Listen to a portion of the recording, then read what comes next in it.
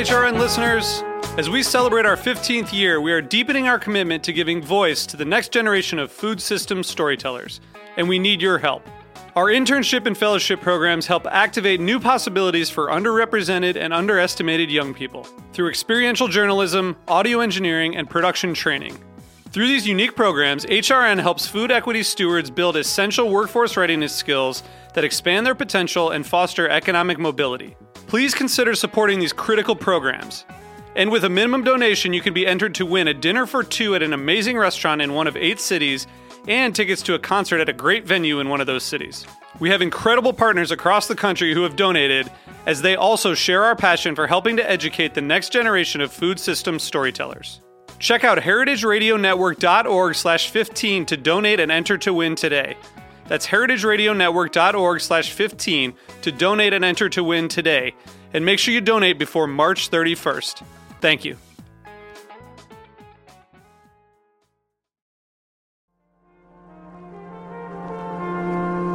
Broadcasting live from Roberta's in Bushwick, Brooklyn, you're listening to heritageradionetwork.com.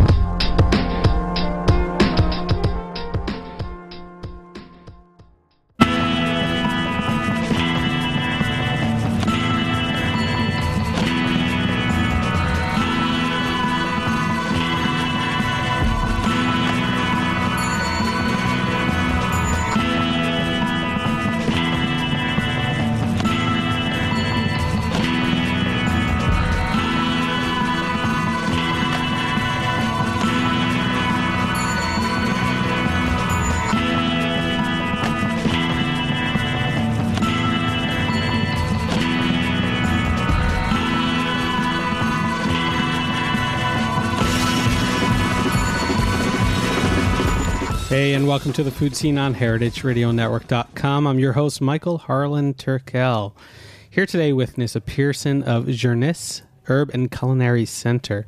This space, the Nissa Herb and Culinary Center, is very multifaceted. It's hard to explain in one short sentence because there's a lot of work that went into it before, a lot of travels, a lot of education.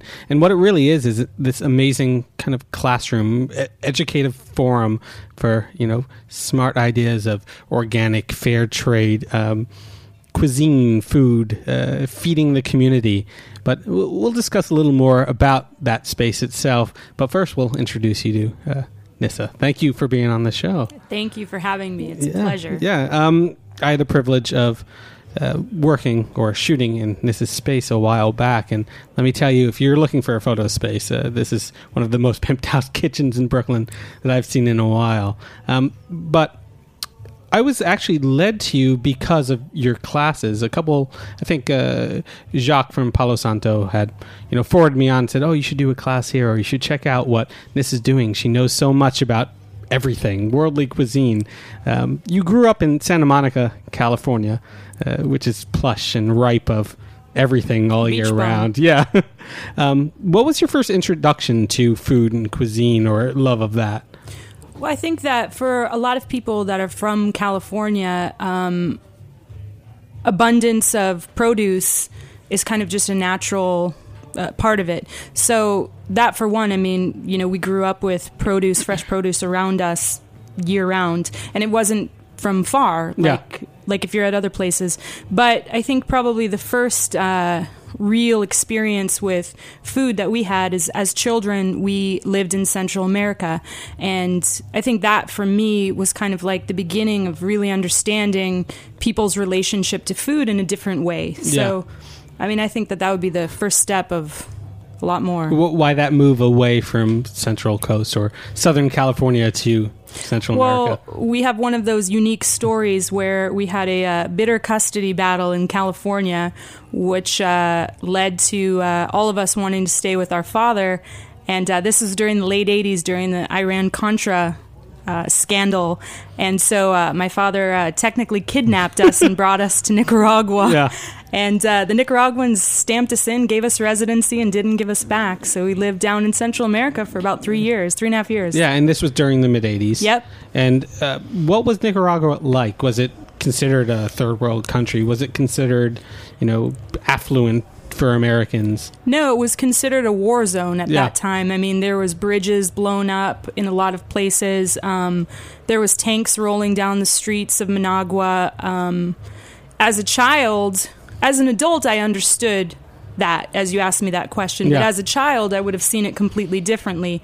We saw it as, a place where we played, we ate, we learned. For us, it was really no different. There was not a lot of Americans down there. Americans weren't typically allowed in Nicaragua. It was definitely more occupied, let's call it, by a lot of the Eastern European, kind of more communist people, like Eastern European or Eastern Germans and stuff like that. So we were one of, or just a very few Americans that were down there. So did you ever feel indigenous? Did you ever feel like you belonged to Nicaragua?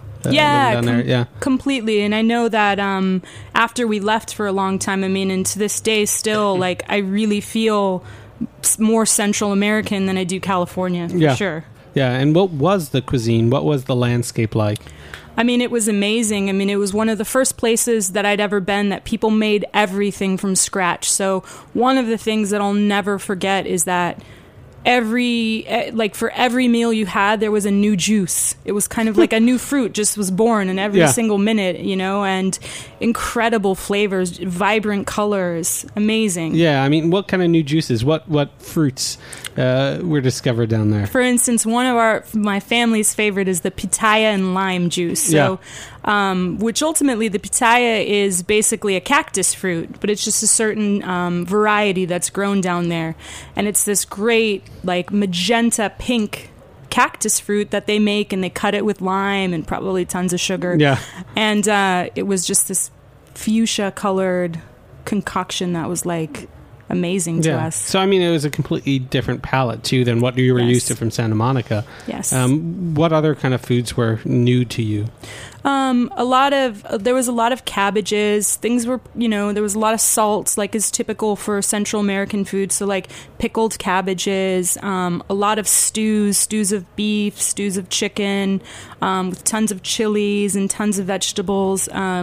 One of the things I really remember as a child loving was the chayote squash, which is still to this day. I mean, it's kind of a, blander, gentler squash, but I remember loving it as a child, and I really enjoyed that. And of course, the gallo pinto, which is still to this day, I'm trying to perfect how you make it taste like they... What is the gallo pinto? It's beans and rice fried together. Yeah. And, the origin is debatable. Some say Costa Rica, some say Nicaragua, but it's debatable. And I swear that the real flavor comes from the old cast iron pans that they've just never cleaned, because I can't get it to taste like that. Yeah, seasoned, as they call it. Exactly. Yeah. So how many years were you actually down in Central America? About 3.5. We were in Nicaragua for a year and a half, Costa Rica for a year and a half, and then about a half a year spent. We drove down there, and then we came back on a boat from Panama. Yeah, and back to Santa Monica. We actually went back to Minnesota, where my father was from, so I have a also deep connection to Minnesota. Yeah, I was about to say, a lot of culture shocks going on here. Exactly. So then you were dealing with a lot of Midwest foods. Yes. Yeah. And wild rice, I guess. That's all. That's the limit of what I know from Minnesota. Yeah, I mean, I was I went to high school and college in Minnesota, and the foods. I mean, I don't recall the foods all that, that much, but certainly, and no offense to the Minnesotans, but there can be some blandish foods out there. A lot of casseroles, hot dish, all that kind of stuff. But that's actually how I started to cook, where I actually started to take all these dishes and want to make them my own. When we were in high school, we started to play sports and stuff like that, like all, great American kids. And we would want to feed ourselves after sports, and we open up the kitchen cupboard and there's macaroni and cheese. I hated macaroni and cheese, so I tried to concoct my own creations using noodles and different soup mixes and flavors and herbs and stuff like that. So Minnesota food is actually what got me cooking. Yeah. Because the lack of all the flavor profiles that you were used to or hoping for. As somebody who was from California with the, experience in Central America, I knew that there was a lot more that I could use. And I mean, I think that if I had to describe my cooking, it would be that it's very diverse. It utilizes everything that I've seen, tasted, and have yet to experience. So I think that was the great part about when I started to cook, is that I had this experience of a child in Central America and also a kid born in California in the world of produce. So it was an easy transition into using what the world has to offer. Yeah, and I mean, in high school you were cooking for yourself. In college you had Nissa's dorm room and you were feeding fellow college students. Was that a dinner club? Was that a party, or was that just you cooking away? It was just me cooking. I mean, I had I lived in a house with 8 other girls, and as a I think they call that a convent, right? Yeah, man, I don't think that's what you can call this one, but maybe my room. Yeah.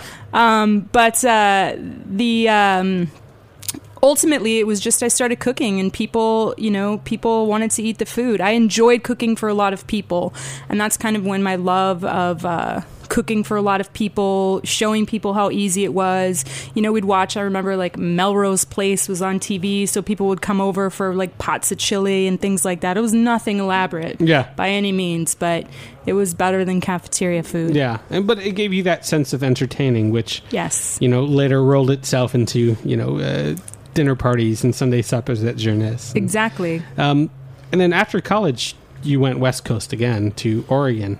Yeah, I had graduated from college, and at that time most people kind of go home to where their parents are living, and as you can probably understand, I have a unique father, and he was in Grand Forks, North Dakota getting his pilot's license.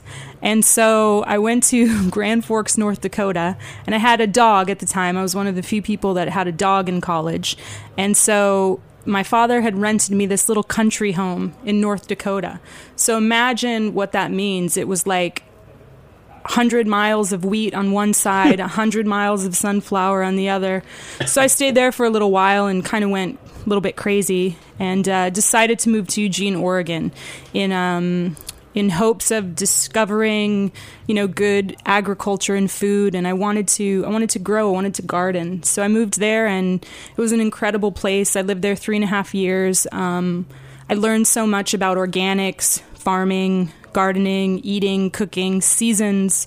It was one of the few places I've lived where seasons were so profound. I mean, like, you couldn't wait for the pears to come in. You couldn't wait for hazelnuts. And it was really a superb experience for me. And after 3.5 years, I discovered that I wasn't a hippie, and I might not belong there, but it really served its purpose with me, for sure. So you were enrolled in the University of Oregon? No, I did some recreational kind of classes and stuff like that, and I had a neighbor at the time who was in charge of the urban farming program, which was more for recreational kind of things. So we did a lot with that, and that's where I learned all of the gardening, everything from pruning to you name it. I built my own greenhouses, started everything from seed. I had like about an acre garden at the end, grew absolutely everything, which is also where I started to grow all my own herbs and started experimenting with cooking with them, growing specialty herbs. So I think that also is kind of what contributes to, my recipe creations and stuff, is because I have been a gardener. Since I moved to New York, I kind of haven't been able to find the land, but there are rooftops everywhere, though. Yeah, no, I know, but it's not so easy to rooftop garden. Yeah, you need your landlord to say it's okay. Yeah, or just not tell them. Oh. But so after Oregon, you moved back to Santa Monica and started cooking a little bit more from your origins. Yeah, I moved back to Southern California because at that point, when I discovered I wasn't a hippie, I realized that a person had to try and make more than $10 an hour. And so I saw that the people in Hollywood were, and so I figured it must be easy down there. So I moved back to Southern California in the San Diego area. And I started teaching classes recreationally, as a hobby, and that's when I got into the herb business. Yeah, I like the herb business. That's one of my bar introductions. Is I'm in the herb business. Yeah, because most people in San Francisco are in the herb business as well. So you were in San Diego cooking about, but there was a point where you stumbled on this glorious, gigantic basil field. Can you tell us a little about that story? Yeah. So, looking for a job in Southern California, I have this habit of trying to apply for jobs I'm not qualified for. You should be very wary of that before you go into like brain surgery or something, because I really feel like I can learn on the job. So I was driving out to this huge garden center to apply for this like manager of the entire garden center. It was like 200 acres of gardens. And I drove by this huge basil field in, it's actually kind of in between Oceanside, California and Fallbrook. And I didn't understand what it was. Why was there a huge basil field in the middle of nowhere? What was it for? And so I began to kind of drive around and find the entrance. And I finally did. And I found this little farmhouse. And, I walked in and I was like, what are you guys? I would like a job here. And they looked at me like I was crazy. And but it turns out that it was a company called Herb Time Farms, which is one of the largest fresh herb growers on the large scale market. And they called me back, gave me a job, and I worked there for a while and learned all about corporate workplace and mass markets for food, and it was pretty interesting. Yeah, because who did they grow for? Was it for local supermarkets, chefs, or was it nationally distributed? Everything. It was nationally distributed in the United States and Canada, and it was for large retailers, wholesalers, and also chefs. So, back then there was not the local movement that there is now so much. So a lot of the fresh herbs were provided by these large companies that that also provided for the retail. So there was tons of chefs all over the country that we were servicing, some of the best restaurants. It was a pretty unique experience, and it ultimately brought me to where I am today. Yeah. Well, on that note, we're going to take a quick break, see how Nissa went from selling herb nationally to exploring it internationally. But first, a quick word from our sponsor. Wanted to thank White Oak Pastures. Their cattle are raised in a manner that is and has stood the test of time. Begins with southern sunshine, unpolluted country air, and fertile coastal soil. The cattle are allowed to roam the pastures and graze freely on sweet native grasses all of their lives. White Oak Pastures all-natural grass-fed beef has been available in all of the Whole Food stores in the Mid-Atlantic states.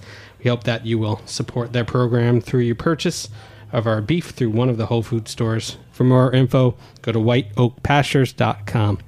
We'll be right back.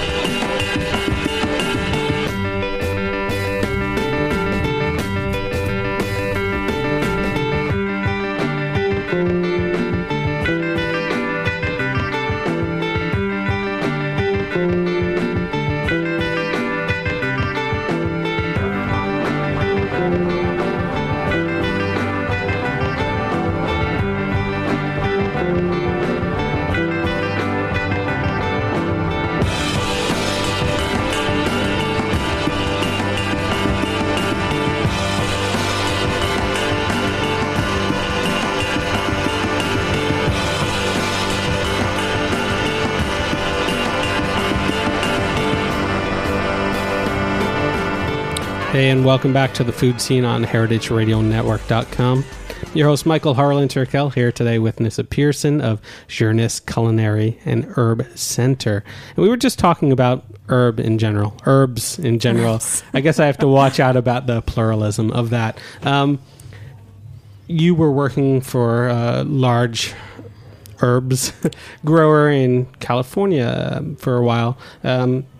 I think you worked for a couple in California, correct? Yeah, after working for Herb Time, I moved to Jacob's Farm Del Cabo, which is an organic company that specializes in all organic fresh herbs, and also they specialize in cherry tomatoes and some other things. And they grow in California, up in the Pescadero area, as well as Baja, California. So I worked for them for a while as well. Yeah, and when did you get tired of the West Coast and decided to go into the, well, now wintry, pale New York? That was when I met the Israelis. Yeah. Let's hear about these Israelis. So I had it's funny because now today in life, I've had so much experience working with the Israelis that a lot of people think that I'm Israeli and Jewish and all of this. And, as a child living in Central America and Southern California, I hadn't met Israelis, honestly. I mean, so it was it's a unique story, but eventually we had been doing some business with some Israelis when I was working at Jacob's Farm, and they had their company in New York, and they offered me a job, and I had never been to the East Coast, never been to New York, so of course I took the job. I remember calling my father, and he said, everybody should live in New York at some part of their life. So where in the world was he when he said that? He was in Southern California. And so I did, and it's interesting because it's the longest place I've lived. Mm-hmm. I've lived here 9 years now, and I've never lived anywhere so long. Yeah. So obviously, for me, it was certainly culture shock, but it was home. It was the first time I felt like I was a part of the world versus just part of, somewhere. And, which I think is an interesting concept today because so many people are, hitting on that local button. And for me, I'm still global. That's kind of my pulse. My pulse is on the global level. I like being a part of the world. So yeah, but it seems like you've conflated all those experiences from traveling into a more local and regional scale as well. Yeah, I think that one of the things that I've learned by traveling so much, I've spent the last 10 years after working for the Israeli company and starting my own import company. I've traveled substantially the last 10 years all throughout South America, Mexico, Europe, the Middle East. And one thing I've discovered is that in all of these cultures, people really do place a huge emphasis on their community. And, I hadn't really lived in that in the United States until I lived in Brooklyn and New York. And so, after being here a while, it felt like kind of just like the next step to kind of give back to my community, which wasn't necessarily only what we could find here, but what we can find everywhere. I feel like my local contribution is sharing what the world has to offer with my community. Yeah, no, it's a very... I always think back to elementary school when you have like the diorama of all the planets. Right. And that seems so small, but relevant. It's so much larger than just Earth. Or you see Jupiter or Saturn for the first time. That, it's a very small world. And, the terminology of local, regional, all that kind of stuff sometimes get hyper criticized. Whereas, Well, I think that's a unique, I think that that's a really interesting topic because where we live in Brooklyn and, most of the cities I've lived in the United States, Santa Monica, San Francisco, San Diego, Minneapolis, all these are very kind of progressive food thinking communities. But, with my experience in that mass market business of selling herbs, you realize that there's a large country that we have out there, and not everybody eats locally and not everybody shops at their farmer's market. And I think it's a unique perspective to really understand who's out there. I'm reminded, every time I drive out to the tip of Long Island that we're really no different than any other state in the country. We have all different kinds of people that shop at all different kinds of places. And so I think it's really important that we look at how to educate people on all topics of food.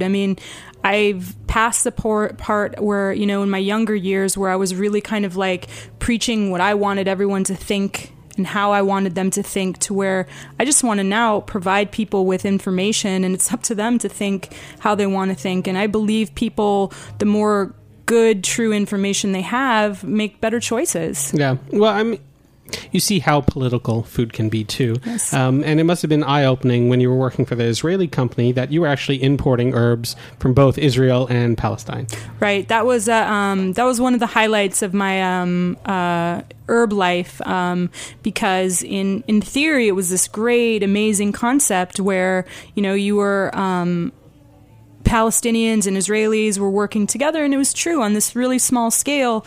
When you travel there, regardless of how you feel about the politics of it or whose land it is, there's a lot of people that get along, that have gotten along for years, that have worked together for years. And so it's always an interesting perspective to be there versus what you see everybody else thinking. We ran into tons of people throughout the United States that refuse to buy, Israeli products. And again, it's about education. For instance, we had the problem recently in peppers. We were importing hothouse peppers from Israel, and some places said we refuse to buy, peppers grown on Palestinian lands. But the truth is that because of the USDA, you can only get peppers into the United States from this really small section of land that is not controversial. It's totally Israeli. So, there's always more to the story than meets the eye. And I feel privileged to get to travel to a lot of these places to really learn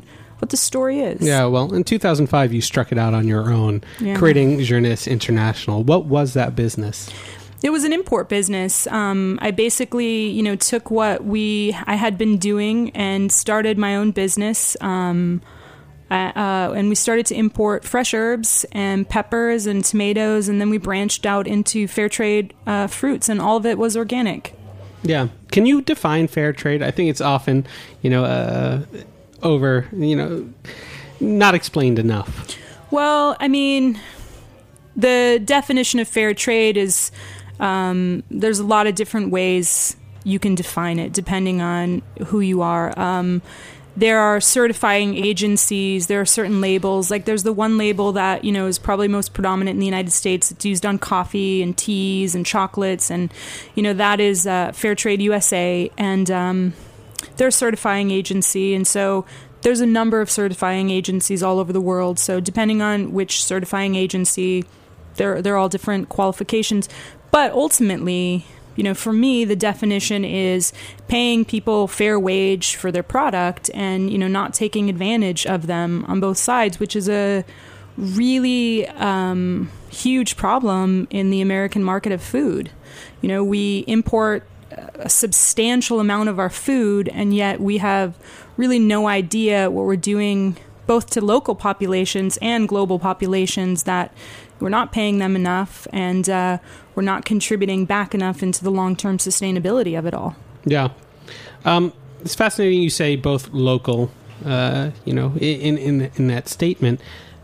Do you feel like we pay enough for local workers in the American workforce?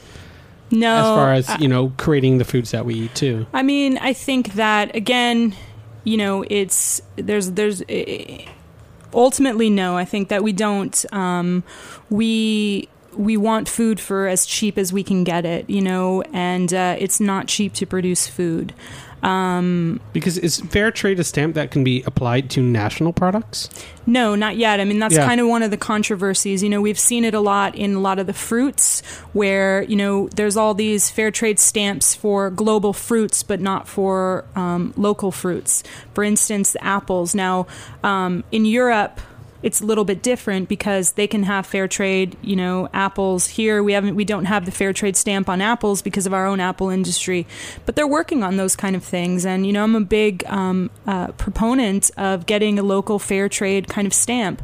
We wanted to do that in the herb category. We were actually working on trying to get the Palestinian herbs fair trade, approved. And in the process, we wanted to get small USA growers as well. So yeah, it's kind of fascinating that doesn't exist. It just seems, I know you shrug your shoulders, but it does. It seems like a given or an assumed to me that it's there, but, you can be buying, everyone, talks about the terrible large companies mass producing, certain foods, but it doesn't talk about how to, figure out which companies are good nationally. Yeah, I think that ultimately, I agree, and it's a big problem, but I think that we have a larger problem in the sense that the fair trade label and the fair trade certification for produce in general, it's very difficult because the market doesn't want to pay what the fair trade premiums are. And so regardless of even if let's say the Washington apple people or the New York apple people can get a fair trade stamp, they're still not going to be making enough money as they for their apples. Yeah. So there's kind of a larger problem in the sense that our markets are still underpaying growers. And, do I have the answer to that? Please don't ask, because I don't. But, certainly we know that farmers need to make more money. Yeah. Do you still work in the trade? I dabble in the trade now. I do some consulting work and things like that. And we're actually helping some people organize some local herb growers. Oh, cool. Things like that. But for the most part, it's a very, very, very stressful business. It's pretty much a 24-hour, 7-day-a-week job that you need to be on your toes nonstop. And, for me, after doing it for about 10 years, I didn't dedicate a whole lot of time to myself or my own life. And so I'm trying to take some time to do that. But I still am a big global grower advocate, and I'd like to continue to work both with local growers and global growers and trying to get them to markets at fair prices. Yeah. A revolutionary. Yeah. Well, it shows in Journess and in the center itself. If you just go look at the class list, it's not just using seasonal ingredients. It's about bringing outside global influences. You have a couple really cool upcoming classes, something as simple as, cooking with hearty greens or meatballs. But then you see things like Chinese soups, which so happens to be right near Chinese New Year. Mm-hmm. Or, when you do Sunday suppers, it's often more global or ethnic cuisine than it is, Yeah, I think that it's, again, I think a lot of our classes are really a product of my interests. I think that's one of the great things about having your own company is that you can have your own interests come to fruition. And the classes, I try and come up with classes. And the whole idea of creating Journes's classes in the first place was because I didn't want people to be bored in cooking classes. I wanted people to have a full hands-on experience and really enjoy and be able to take away something. So I think that a lot of the worldly influences are important because the world is small. Ingredients are becoming more accessible, even locally. And so I think it's important that people learn, how to use everything. And, I think fusion's okay. Yeah. We have kind of a little bit of a controversy these days with that, but I think it's okay. Yeah, I think everyone is fused. Yeah. I don't think there's anyone that is still, 100% this, 100% that. I wouldn't call it myopic, but, singularly focused anymore. It's about collection of past influences and experiences. But I do suggest that anyone who has not taken a class at Journes, and it's GER-NIS.com, check out their class schedule because you really do see the world in a beautiful little kitchen in Park Slope. So yeah, check it out, especially during the dearth of winter when you can bring so much spice and life to food through Nissa's travels and experiences. Thank you so much for being on the show. I don't see this as the last time as you being our herb consultant here. Nice. Excellent. And you've been listening to The Food Scene on heritageradionetwork.com, and hope to have you back here next Tuesday at 3. Again, a big shout out to White Oak Pastures for sponsoring the show. Have a good one.